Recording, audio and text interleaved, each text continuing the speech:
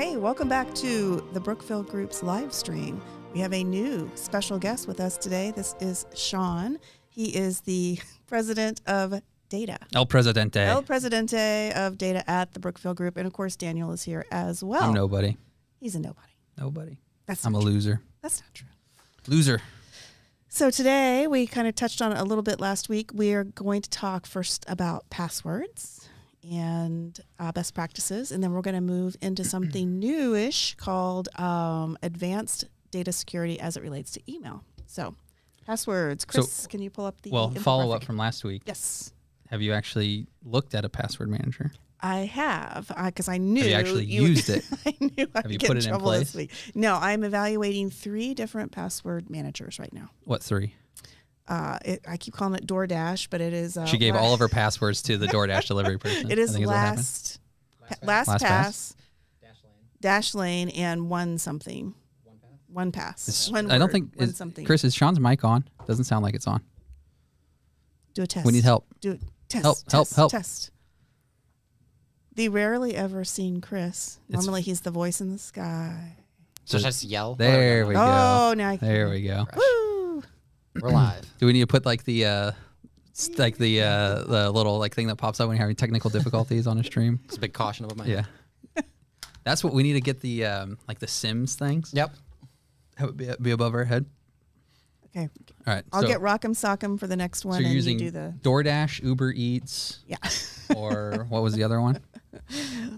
LastPass. LastPass, It's One probably- Password, or I'll probably Dashlane. do. Yeah, I'll probably do LastPass. LastPass. That seems to be like a better one. Most people I know use that, unless you're an Apple person. Then you use Chris. What is it you use? iCloud Keychain? Keychain. Yeah, iCloud Keychain. I use Dashlane. Same. Dashlane. Yep. Oh, okay. I mean, Dashlane's the one in the because as soon as I have Yeah. technical LastPass difficulty, is good you know too. where I'm coming, right? Just Yeah. as long as you change your passwords once you start using it. Yeah. That's the big Yeah. key. That was the thing I liked about Dashlane was it had like the password reset, The changer. like where you can like go and it'll just click and it'll just like one click change on. Seems like about 30% of the passwords that I have. Yeah. And then it gives you a little report and says how many of your passwords are really crappy, or how many are reused, and that has a little gauge. It's like the fit, or it's like your Apple Watch, like trying to close your rings. You want it all the way up? Just all passwords are Yeah, terrible. yeah, pretty much. Yeah, just remove all of them. Just delete them all. So passwords, I did a little bit of research and put together an infographic, which I love. The average person manages about Can you pull that up? 100, Oh, it's over there. I see it. 100 passwords. Each person has about 100 passwords. Seems about right. I think that seems like a little high for me, but then when you start going and you like Every bank Your- account, every login to your Target.com. grocery store, Yep. every Every app login to you Target have HVAC. down. And so then Best way to get in. Yeah. one company did a survey of how many passwords out of 15 million passwords. It's more than that. Yeah. It's more than that. What, a little more than that. It's 15 billion or 15 trillion. What is it? Something on there. Chris, can you pull that graphic back up? That is billions. billion. Billions, That's billions, 15 billions. Only 2 billion were unique. Well, what's that? There's that database that's like 15 million of the most common passwords. That is like, Yeah, it's. I forget what it's called. I think that's where this came from, this little factoid. Do you remember what that's called, Chris? Or can you, with your infinite power behind the scenes, can look that up? I forget what that's because you Yeah, just like upload that into like a testing database Yeah, or that's whatever. like the Like just quickest way to try to. Yeah. You don't even brute force it. It's got like password 123 and QWERTY and yeah, all the great easy ones that everyone likes to use. Leanne, I don't use any of those. you don't. I don't. Yeah. Well, yeah, luckily you won't use them anymore. I won't, It'll because- be all crazy alphanumerical ones. The real question is, what are you planning on using for your main password? Correct. Yeah, because that's the main the only that drawback in matters. all of this. Yep. I've got a good idea of what I will use. Yeah.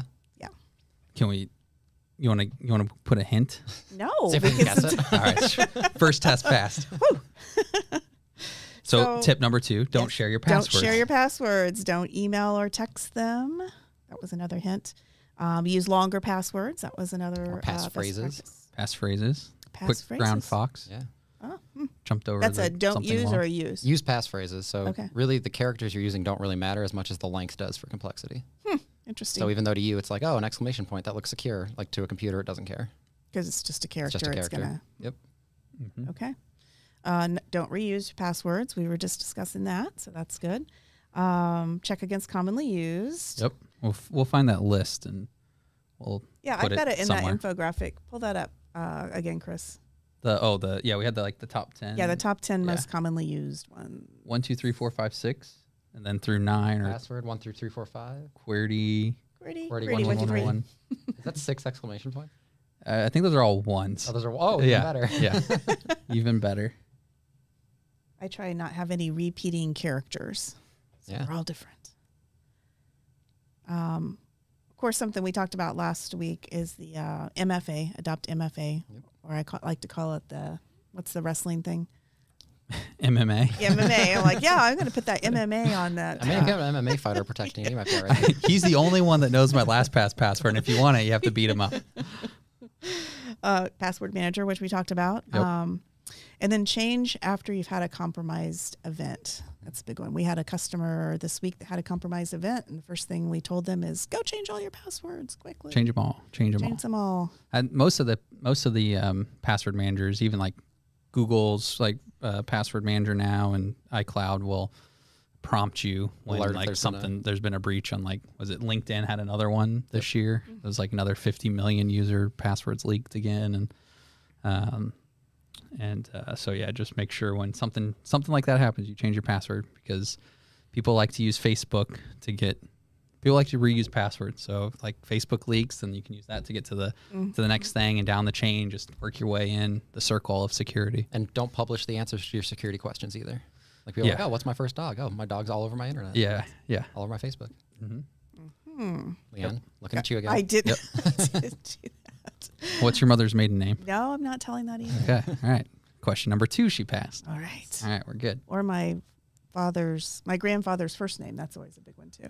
Grandfather's first name. What is it? I've never heard that I'm one. not telling you. It's probably a really good name. Mm-hmm. It is a good one. Yeah, it's a good one. Grandfather. Grandfather on my mom's side's an even better name, but they never ask me that one. They always ask my maternal grandmother and my paternal grandfather. Yeah, I don't think I've ever used that one. Just really trip up the hackers and just answer it wrong. So they'll never know. Just But use then the other I've got to one. remember. Good luck. Yeah, exactly. Then there comes your password manager. Yes. Note section on that password, and you're perfect. Right in the vault. Yep. All right, I'm going for it. I'm going to get. Okay, so DoorDash are we by gonna next week. are we gonna put a timeline on that? Yes, I will have it complete. So update next week. by next week. Yeah. Leanne will have a password manager. Okay, put it on the calendar. With passwords changed? Probably yes. not. Yes. Because I take the can't under on really that. remember any of them anyway, so I'm going to have to change. That's true. So secure, Leanne doesn't even know. So I don't even remember. I just, that's the best level of security. anything else on passwords? What about Microsoft and passwords? What was that? We were talking about Chris earlier? informed us prior to the show that Microsoft wants to get rid of passwords. And so like Windows Hello is one of the things, Apple Face ID, stuff like that, you're going more biometric. The thing, and I said this to Chris too, is what I don't understand with Windows Hello is that the backup, like, so if you don't get logged in first try, it is a 4-digit PIN to be able to then get into it. So if you just saw our most common passwords. If someone can't be bothered to type in a password, they just want to use their face, they're probably going to do like 111, 222, 1234, or something like that. So how secure is it? I think you can restrict at the domain level, though, if you need to. To just have it only be on. Like to either be your full password that meets company password requirements or... Yeah, for like your basic computer, it's like, yep, and all I need is a PIN. Exactly. Yeah, so I don't know. Verdict's still out on that point. I do like the fact that they're moving like with Authenticator or like with Duo or others where you can have like a known like fingerprinted device like your phone. Something that's signed, yeah. Yeah, that you can say, okay, when I get the push to log in, I can just say, yes, I accept it, and you go right through it. So that I'm a little bit more on board with. Yep. But still, it's like our door control system now is all only through our phone because they've done the study to say that that's likely more secure than like an RFID tag that you're likely to leave laying around somewhere or forget about or anything like that. Or leave it home before you go to work, and then That too. you're never without your phone. Yeah. At least some people are never without their phone. Never. So I found a list from Nord, which is the 200 most used passwords of 2020, most common passwords. And are we sponsored by NordVPN? I yet? think we are now. Use our code. Sweet. Use our code. This one was interesting. Picture One. Oh, it's a new one. It's moving up the rankings. I mean, it took 3 hours to crack. That looks pretty serious. That's kind of the whole stats of how long it takes to crack is kind of insane. Like less than a second for almost all the top 10. Picture One's secure. Senna. Oh, QWERTY moved down. Oh. People are on to QWERTY. Aaron, what's he doing? Or she? Aaron. OMG pop. QWERTY you up. 666. Oh boy. Ashley. If anyone sees their passwords on this right now, they should hurry up and go change them like right away. Somebody's using Jacket 025. Dragon. Pokemon. Wow. It's an enlightening list, that's for sure. I haven't seen any of my passwords. I've seen like 7 of mine. So this one There's takes some good ideas I'm taking from this. Yeah. 12 days for this one. yeah, see, that's secure. Yeah. Less than a second. Oh, 1Q2. So it's QWERTY, but it's Oh, yeah. Alternating. yep. Hey, I'm number 77. 86, we're going to have to blur that, Chris. That's your the keys to the kingdom right there. Purple Samantha 888. Well, there's some really crappy passwords on there. You shouldn't use them. Yes. Use any of those. There should just never be your password in general. So, okay. So I think we've really wrung out everything about passwords. All right. So let's move on to advanced email security. what's that? Who said that? Who said that? So it can, from what I was reading, it can actually go both ways. Things that you send out and things that you come in. So with layered security becoming more and more popular and more adopted rate, I should say, email is the easiest place for hackers to get in, or for ransomware, any of that kind of stuff, malicious stuff to get in, is through the email system. So let me look at my notes here. One report said 94% of malware delivered this year was through email. 94%. Sounds about right? Yeah. I think? Okay. Yep. That's where we see primarily all of the attacks that we deal with on an almost daily basis. And phishing attacks this year, Q1 and Q2, is up 62%. So it over last year, just over like Just year to year-over-year. year, year-over-year. Yeah, Wow. year over year up. That's crazy. Seeing it. Yeah. So yeah, so the legacy. So that many hackers are like going out fishing? I know. Like go get a rod, gone reel, fishing. boat, and everything, and Got a then hole go in the fishing. ice. Gone yeah. fishing. Yeah, we're getting wintertime. Yeah, Yeah, it's ice exactly. fishing now. So we got where there's spear fishing. Yep. There's whaling.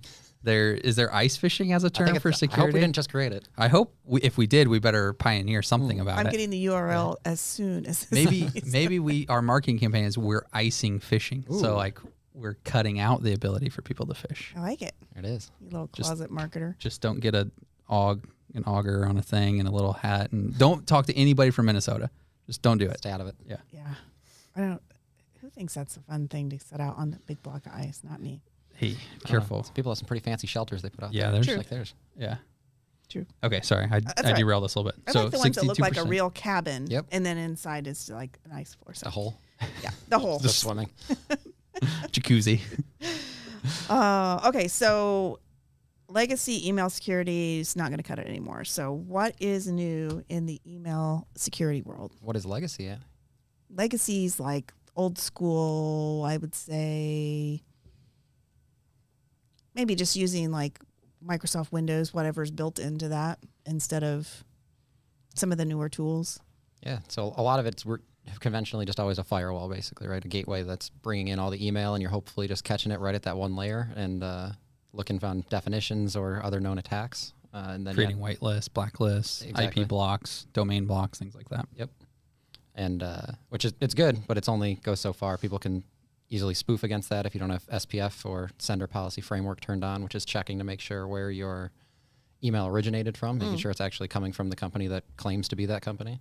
Yeah, a lot new tools coming out too. Those have been around for a while, obviously, but now there's spear phishing is probably the biggest one, like you were just mentioning, that's really come about to. Yeah, because it comes in as nothing malicious. Like you just be purely like a normal text, no malicious link, no nothing that would like normally like say, hey, you should block this, Yeah. and then It's like, okay, it gets through to the end user, and at that point, they're impersonating somebody within the organization to get them to do it. So there becomes like things like intent analysis. Is that how they normally speak to their employees? Like I usually speak very rudely to my employees. So if it comes across really nice, that can't be me. So, but that's the thing is they usually go after C-suite. They usually look at who are the people that would believe this email if I try to give a sense of urgency because they want to appease their boss. They want to make sure that they're doing what's right. And usually it's buying gift cards or I need $1,000 in gift cards right now. I'm in a meeting. Can't be bothered. Go get it.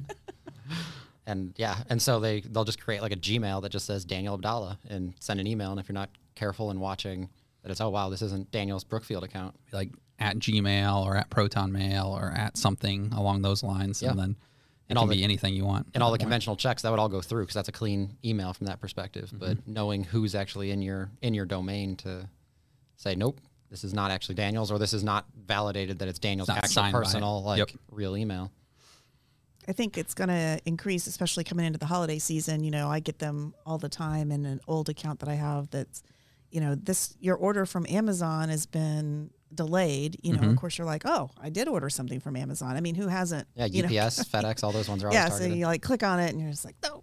The one I've seen a couple times is like thank you for your McAfee security renewal. It's like, oh wow, I didn't know I did that. And then you go and or LinkedIn Connect or LinkedIn. Yep, exactly. Yeah. So all those best just to go to the source and not actually click on it or hover over and see where the link's about to go. Yep. So I mean, there's like you mentioned things like URL filtering, anti-spoofing, attachment scanning and analysis, and sandboxing is a bigger thing, which is where I'll actually open it up, see if there's something malicious hidden in that attachment before it'll send it. So you can have it send the email and hold the attachment, and then later it'll just show up in your mailbox, which kind of weird witchcraft magicry. Or URL redirecting, I think, has been getting more popular too. Where what's that? So they'll send you a link that it goes to some website that they control, and initially the spam filter might not pick it up as a malicious site, but they then later, after it's been sent to you in your email, they'll redirect that website somewhere else that actually does become malicious to you. And so there's ways to protect against that, which is you basically redirect it always to your spam filter. So whenever you click it, it gets checked right at that real-time filtering, as opposed to just relying on what it was when it went through once. Have we moved completely over to the security layer of email being at the server level, or is at the client level, is there any security that's actually happening anymore? So I guess it's less of the client level and more, I guess, the mailbox level. I mean, there are things that we do on the end client PC, but it's more the legacy is you filter it right when it comes through, and then it's either made it or it didn't, and you're good to go. There's now a lot of, especially with 365, some API integrations that let you dig into the mailboxes and scan it in history. So if something that previously wasn't malicious or something new attack came up and it was realized, you can actually go and remediate it out of the user's mailbox, as opposed to sending an email like, hey, if anyone saw this email, go delete it, and good luck. And hopefully they see that email before they see the malicious one. Yep. Yeah. And so something gets through, we get an alert about it. We see this thing about it. We can see who all received that email. We can also see if it's one of the ones where it hijacks someone's email and then sends out a whole bunch of emails through like their entire like contact list. We could also then see who all of that got sent to from the outside of the organization. So in the event where you actually have to follow a remediation plan and action plan on that, that compromised event, there would be a log to say, these are all the people internally that received it. These are all the people that received it externally. We can remove that message, remove all traces of it from there, block all of it at that point, and then we can easily send out a message to all of those that received that email to say, this email was malicious, do not interact with it, do not click on it, we have now remediated it. And basically, we can even go a step further with that also, is with the forensics, you can also basically say this was an attack, and so then if it actually comes in again, it's now been known and can alert that, hey, these messages are still coming in. Yep. And see how everything interacted with it. So it can actually learn from the events going forward. Yep. So. Because we had a client, was that last year that happened to? It's happened, yeah. It's pretty common, because the other issue is it's only certain things, as long as like that, you can actually go back and fix, but some of it's just as good as the user is at learning on how to deal with it. So like there's been a time where email actually went to someone's junk folder, so it means the spam filter did effectively what it should have, but they saw someone's name in it, and so they're like, oh, this is actually someone important, this is my CEO of the company, I'm going to go do what's right and help him. So like, oops, even though it got stuck. Yeah, even though it made it to the junk folder, they still dug it back out and went and bought some gift cards. So Yeah. So user training. Yes, that's my last note on my paper here. Training, training, training. So got to stay up on top of all the new stuff coming out.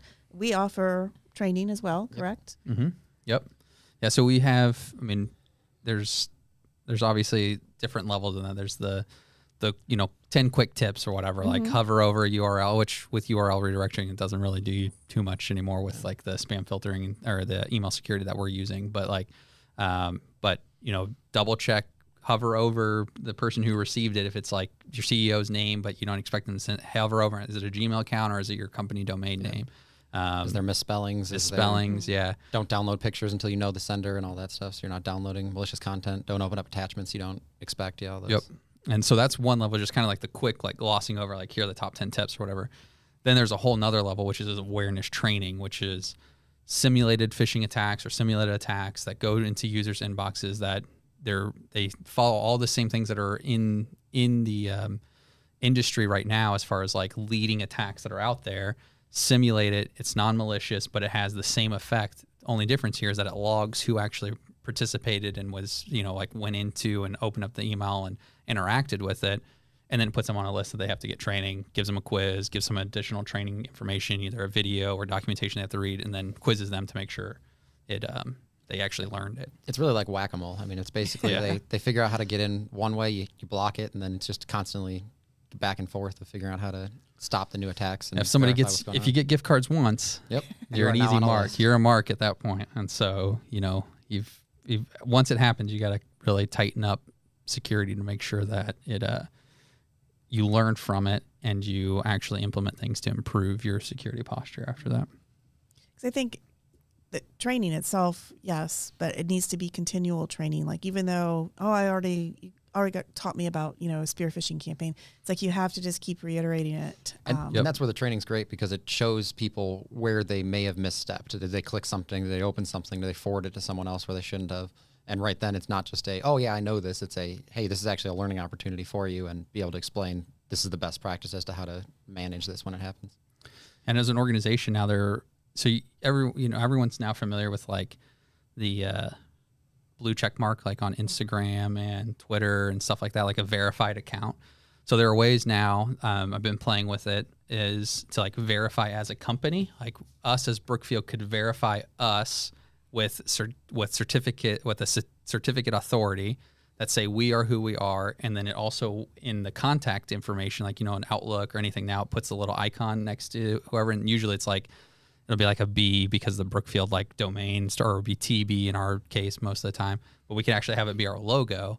And so then that can validate that you are a verified sender. And then you can also have it be where an individual can get a cert that can say, I, Daniel, part of my company, am verified. And then there'll be a blue check mark next to it in the event. And then it'll do things like, I think it's called SMIE, or I can't remember what the breakdown of it is anymore. But if like someone sends me an email with it, or if I send someone with an email, it has an attachment or any of the verbiage in it, on my browser or on my iOS device or any device or anything like that, it in the notification that pops up, it by default hides what the message is. So it'll just say from Daniel, but you have to click into it to actually then view the message. So if it goes an extra layer of security of saying like a unattended device that's receiving email won't just show you what the message was. So been playing with that a little bit. It gives a little hiccups because if you don't get it right, it does the very inverse thing, which is makes it seem like I'm immediately a malicious person because I'm not verified at all. And it does like a red banner warning. Across all of it, warning, Danger. all this kind of stuff. So you have to get it right before you implement it. Otherwise you'll do more harm than you were intending to do. So going back a little bit to passwords and notifications, Luke from the chat asks, do you all use the 2FA authenticator functionality of your password manager, or do you use a separate authenticator app to get 2FA codes? So Dashlane, by default for me, uses, if I log in from a new device, it has 2FA built into it where I either have to authenticate from another, like an authenticated device, to verified device, or I have to go to like my email or something like that to be able to get access to it, which I use 2FA on. Same. Blanket across TBG, all of our apps that have 2FA have 2FA enabled, and everyone hates Sean and I for it. I like it. Yeah. Okay. Okay. You change your phone. Where do you? What's your Venmo account again? Can I send you $10 like we talked about to say that? But we use a separate, an external authenticator app for our 2FA. Yes. Yes. Yeah. So I think their question is, Do we Luke, have clarify our your own? question if you're still there. if you're still in the chat. But like, so if we were using Microsoft products, do we also use Microsoft Authenticator to do 2FA? We do not know. I mean, What's best practice there? Is it best to use a third party, or it's best to use one, really. Yeah. I mean, I don't know. I mean, Microsoft, I think it was a year or so ago, basically said, get rid of your, like, so many things use SMS for 2FA. Don't use that because that can just be easily compromised, almost just as easy as like your password can at this point. But I think anyone, as long as you're doing something, I don't know if I haven't necessarily taken the time to understand if there is a best practice one. We've used ones that integrate the best with the tools that we have.